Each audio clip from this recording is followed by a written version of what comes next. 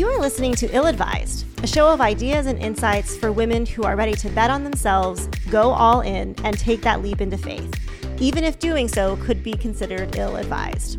I'm your host, Jessica L. Let's see what happens.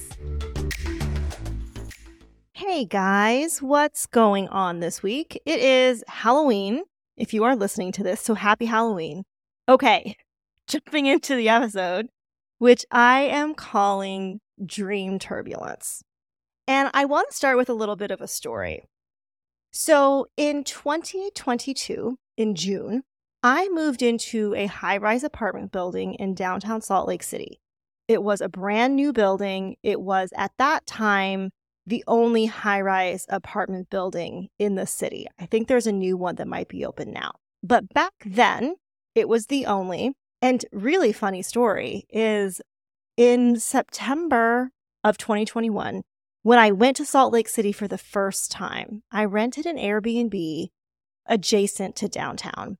And I remember I took a walk one morning and I walked by this building, which was under construction at the time. It was called Liberty Sky. And I walked by the Liberty Sky building and I remember looking up and thinking, I would like to live here. And at that point in time, I did not live in Salt Lake City. I wasn't making anywhere near enough money to afford to live in this building. And I had no idea how this might happen. And then not even a year later, 9 months later, I was moving into this building. So the trajectory of my real estate experience up to that point, up to moving in to the 14th floor of Liberty Sky, was that I had gone from living in a one-bedroom apartment that was less than $1,000 a month in Tucson, Arizona, to staying in my brother's spare bedroom, to renting a 500 square foot studio in Salt Lake, to then moving into this brand new high-rise apartment that cost more in rent than any mortgage I'd ever paid. And when I figured out how much it was going to cost, I had a lot of thoughts. I thought it was ridiculous. I thought it was irresponsible. I thought it was, frankly, absurd. And I made the choice consciously to rent it because I wanted to expand how I saw myself. I had always seen myself as someone who was really practical, really responsible with money. I was not someone who would ever pay so much in rent. And I vacillated over this. I went back and forth. I fought with myself. But I thought that once I'd actually made the decision and signed the lease, that it was going to be smooth sailing. Like, I thought that the hard part was over. And then I hit dream turbulence. Immediately. It wasn't what I expected. So when I first went to tour the building, they showed me an apartment on the 9th floor, which was right next to the Maverick building, which, if you know Salt Lake, it's like this old concrete, ugly building with a red thing up at the top that says the Maverick on it, like the Maverick logo in gigantic letters and red at the top of the building. So he showed me an apartment on the 9th floor. And we walked in and it was kind of dark in there because the Maverick building was blocking out the sun. And it was also at the top of my stated budget. And I was like, oh, is this really it? Like, I don't feel great about renting this place. And I decided that I would because I didn't want to spend any more on it. And then I went home and I thought about it some more. And I decided that if I was going to live in this building at all, if I was going to spend any amount of money to stay there, I was going to get the view that I wanted and the view that I expected. So I emailed the leasing agent and he was like, yeah, on the 14th floor, you'll clear the Maverick building. And I was like, cool, well, sign me up. I want the lease that's in the exact same position, but 5 floors up. That's the unit I want. And we signed the lease for it. And didn't see the place. So I walk in to my apartment on that first day of my lease, swing open the door, and the first thing I see through the floor-to-ceiling glass windows is the Maverick logo. My unit faces the Maverick building and it faces the logo. Like, you look out my window and it is literally a red wall and a light up sign that says Maverick. And I'd already signed the lease. Like, it was done. So I did what any normal person would do. I just sobbed. I just cried. I was like, I've made a huge mistake. Oh my God, I can't believe I'm wasting so much money on this. And just a little bit of an aside. What I learned in this building is the power of perspective. So if you look at straight out the windows, you see the Maverick building. But if you make a quarter turn to the left, all you could see was the Wasatch Mountains, like an unobstructed view of the Wasatch Mountains. And that was like what I had to train myself to do, was to constantly look over at the mountains, look at the mountains, look at the mountains. But it was a really funny example, I thought, of, people, number one, see what they focus on. But two, you almost never know the full story. People show you one thing, but there can be stuff happening in the background that you don't get to see. So that was the first thing that happened. And then I wasn't expecting this, but I started to feel really self-conscious about the other people that lived in the building. I just imagined that all of them were better than me, that they were more successful than me, and like blah, blah, blah, all the kind of typical stuff. And then, of course, I ended up meeting them, and that wasn't the case at all. A lot of them were students.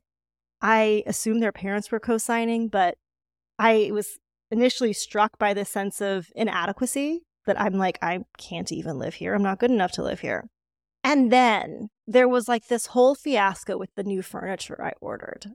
And I'm saying this is all within the first days. This is within the first days of renting this apartment. I won't go into details about the furniture, but essentially it resulted in me dragging boxes up and down this building to the recycling room. I was like sweating like a pig and crying all the time because my furniture didn't fit as I expected it to. So I'm freaking out. It was for like a week. I was freaking out that I made the wrong choice, that I couldn't afford it, that I'd made this really stupid decision. And it's because I had imagined, even though I knew better, I imagined that everything was going to be perfect once I moved in. And that's an example of dream turbulence, because when you make a big decision, one that changes how you see yourself, like renting that apartment did for me, you can expect that things are going to start breaking around you. And number one, that's just because like turbulence always happens in life. Whether or not you're making big life-changing decisions, turbulence happens. There are circumstances and situations that pop up that you didn't expect, and it doesn't feel great to deal with them. Those things happen. But when you've just made a really big decision, and then those things happen, and those things get bumpy, we tend to blame the decision, and then we doubt ourselves. So instead of just having an issue to deal with, like me just dealing with my furniture situation, we tend to make the issue mean that the decision itself was bad. So I like to separate these two things. You have an issue. You have something that has happened and you don't like it. And maybe it's an issue that's related to your decision, or maybe it's not. And then over here, you have the already made decision. It is separate from the issue at hand. So as a different example than my apartment, let's just say you start a new job. It's a big leap from what you've always done. And you get in there and you stumble through a meeting because you're new. And then instead of focusing on what you could improve for the next call, you ride a wave of turbulence. You ride this wave of self-doubt and imposter syndrome. So we have the issue, which is stumbling through a meeting. We have the already made decision, which was the choice to take the job in the first place. And then you have the turbulence, which comes when you start to tell yourself, I stumbled through that meeting, therefore that is proof that I am not qualified for this job and I shouldn't have taken it. So can you see the distinctions between those three things? Another example would be you've launched a business. The business is the already made decision. You've already made that leap of faith. And then after you've done that, issues start to happen. Things start to happen. Health insurance is more expensive than you thought it would be. You don't have a single paying client. you get a notice that your homeowner's insurance is going to be canceled unless you get a new roof. And this is something that has actually happened to my brother. Some of these issues are related to the business, right? The health insurance. Maybe you don't have health insurance anymore because you left your job. You don't have a single paying client. Those are like connected to the business. But the roof is not. It's not connected to the business in any way, shape, or form. It's just one of those things in life that happens. But in this situation, you now have a $10,000 roof bill, and you look at your client-free calendar, and then you freak out that the decision to start the business was the wrong one. So here are some practical things to do when you encounter this as you are pursuing your dreams. The first thing is to separate the issues from the decision. Turbulence comes from what we think about the issues and how we mentally attach them to the decision, even when they're separate. Secondly, you're going to want to focus on what you want. Write down where you're going. You should always have a mental picture of where you're going and why you made the decision in the first place. Write down where you're going and reference it frequently. You have to stay focused on what you want. Also, focus on how you can win. So when you are experiencing dream turbulence and everything seems like it's going wrong and it all seems to be connected to your decision to go for it, bring it home. Stop worrying about 3 months from now and how you're going to win over the next 90 days. Bring it to today and ask yourself, how can I win today? How can I make myself proud today? Another thing you can do when you're experiencing dream turbulence is stop telling yourself, I'm struggling. The next time you catch yourself thinking, I'm struggling, I want you to pause and look around yourself. And I'm offering this from very recent firsthand experience. Earlier this week, 2 mornings ago, I was drinking coffee in bed, as I do every morning. I get up at the crack of dawn, unintentionally. I go get coffee, and I get back in bed, and I drink it, and I journal, and I listen to soft jazz, and it's just a very, very nice way to start the day. So I'm doing my own thought work, and one of the thoughts that came up was, I always have to struggle, and I'm kind of doing some work on it, and then all of a sudden, I was like, hang on a minute. And I looked around where I was.